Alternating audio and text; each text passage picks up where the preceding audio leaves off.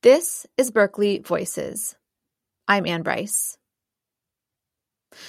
In the second half of the 20th century, California's population exploded.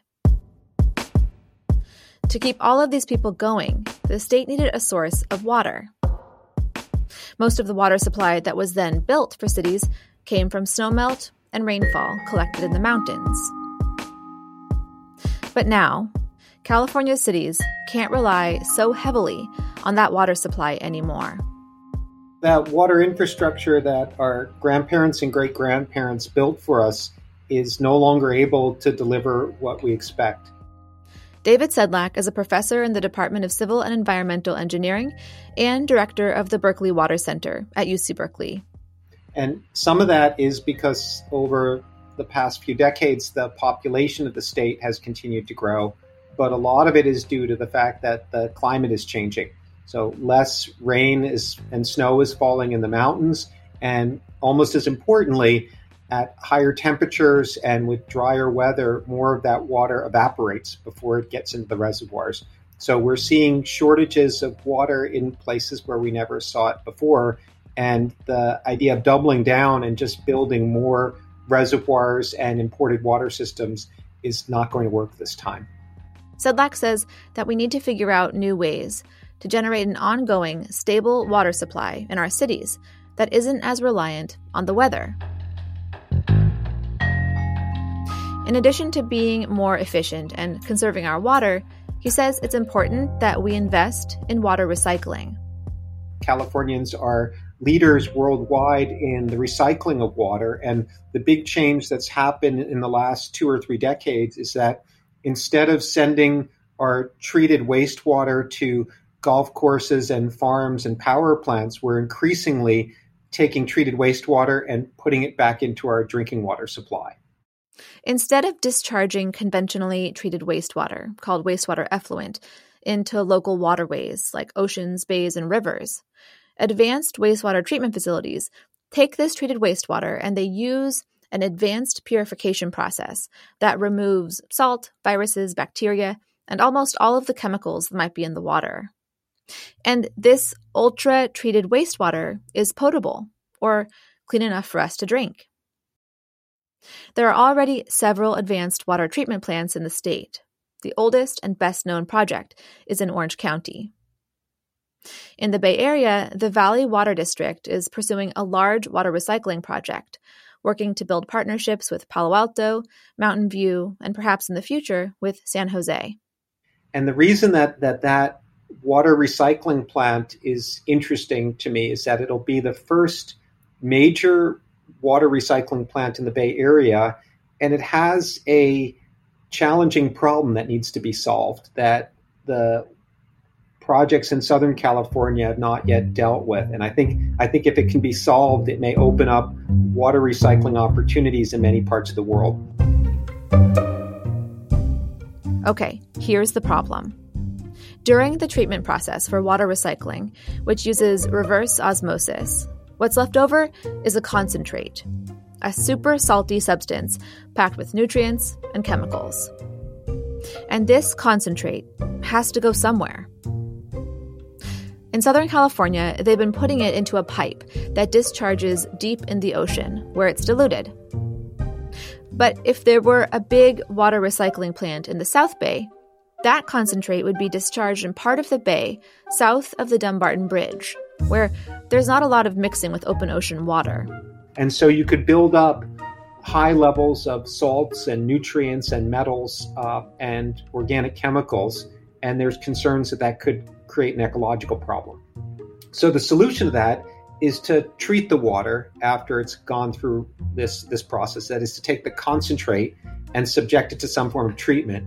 But those treatments have proven to be elusive because this stuff is pretty rough to treat, and anything that you do that requires a lot of energy or a lot of intense treatment gets to be very expensive. But Sedlak and a team of researchers have found a potential solution. One that is human-built, low cost, and low maintenance, that relies on nature and mitigates the effects of climate change.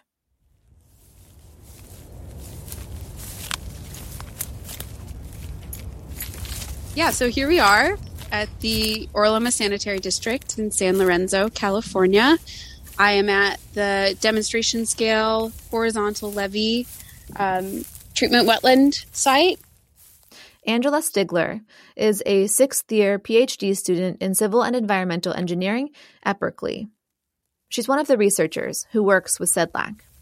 When we look out on the landscape here, the horizontal levee project is about the size of an American football field.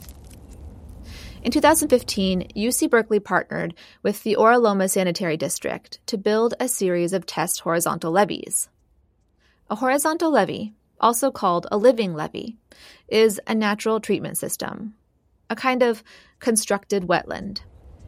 And it gradually slopes downhill at a 30-to-1 slope.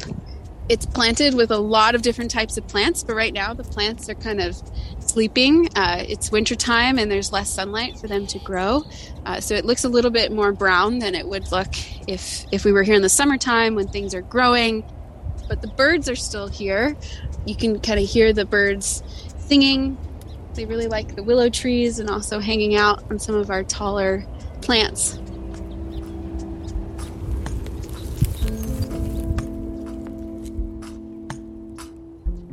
A horizontal levee works a lot like a natural wetland. It filters out contaminants, protects against storm surges and flooding, while providing habitat for wildlife. They're called horizontal levees because they're built next to conventional storm control levees. So they're also useful in mitigating flooding caused by sea level rise, another effect of climate change.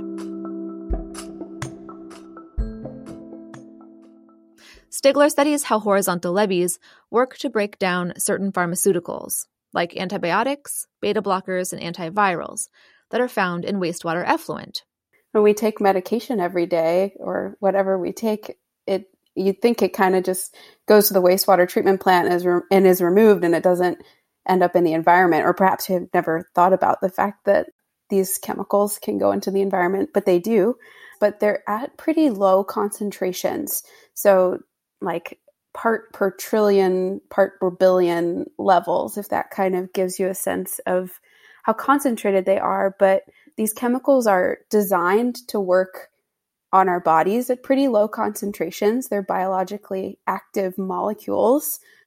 The effects that they have in the environment, it varies by compound and species. But usually when we're concerned about these chemicals in the environment and an ecological effect, we're thinking about fish or insects that are kind of living their life in the water. You could kind of think about it as like the air that we breathe around us. If you had to breathe in these chemicals all the time, it would be kind of difficult, as opposed to something that would like eat something that ate something else. Researchers are studying what direct effects these kinds of chemicals might be having on fish and insects that live in the water. But because it's tricky to study animals in the wild, and because funding is limited, it's not clear yet what the risks are. But in terms of human health, there are parts of the country where a wastewater treatment plant discharges to a river, and then that river serves as the drinking water source for a downstream community. So there are parts of the country outside of the San Francisco Bay, for example, where we'd be concerned about these chemicals ending up in the water supply for drinking water purposes in humans.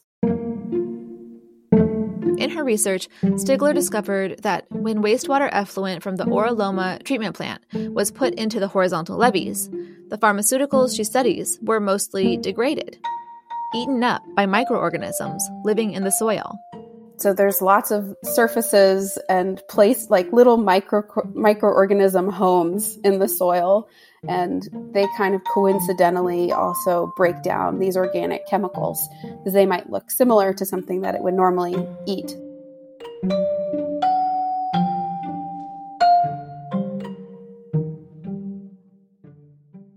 So let's get back to that concentrate that SEDLAC was talking about. That thick brine packed with nutrients and chemicals left over from the advanced purification process at a water recycling facility. A few years into the project, we realized that this same approach could be used for concentrate. So we convinced Valley Water to send us concentrate. So every every month or so, they send us a great big tanker truck full of reverse osmosis concentrate, and we feed those to the wetlands to see what happens. And thus far, the wetlands have performed very well and have removed the nutrients and the chemicals that we've been monitoring. Wow, that's incredible. Are there moves to create more of these wetlands? Yeah, this project, which we call the Horizontal Levees, has picked up a lot of steam and support in the Bay Area from the local regulators and many of the utilities and non-governmental organizations. It's just really challenging building something on the edge of the bay, especially if there's a potential that it could affect the natural wetlands. So it's a slow process, but there are other communities interested in building similar systems. For example, Richmond is interested in it. Palo Alto is interested in it. There are a few more communities a little further north around the corner in the Delta who are looking at these ideas. So we think it could take off because there's going to be major investments in the flood control infrastructure on the bay shoreline to prepare for sea level rise. And so there's this feeling that if you could have a multiple benefit project that is a project where you're addressing sea level rise and water quality at the same time, it's a win-win and allows those public investments to go further.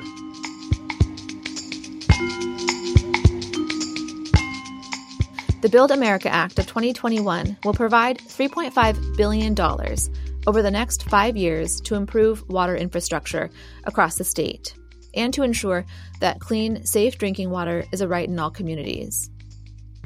Sedlak says that while this funding will be helpful in moving some of the state's water projects along, California was already committed to making them happen. I'm so happy to be here in California because despite what the popular perception is, there's not a water zombie apocalypse going on now. It's really not as dire. And that can be chalked up to the energy and creativity and efforts of people who work in the water field. And horizontal levees, he says, could be one of the many solutions that will help California, and perhaps many parts of the world, to recycle our water and become less reliant on our changing climate for our city's water supply.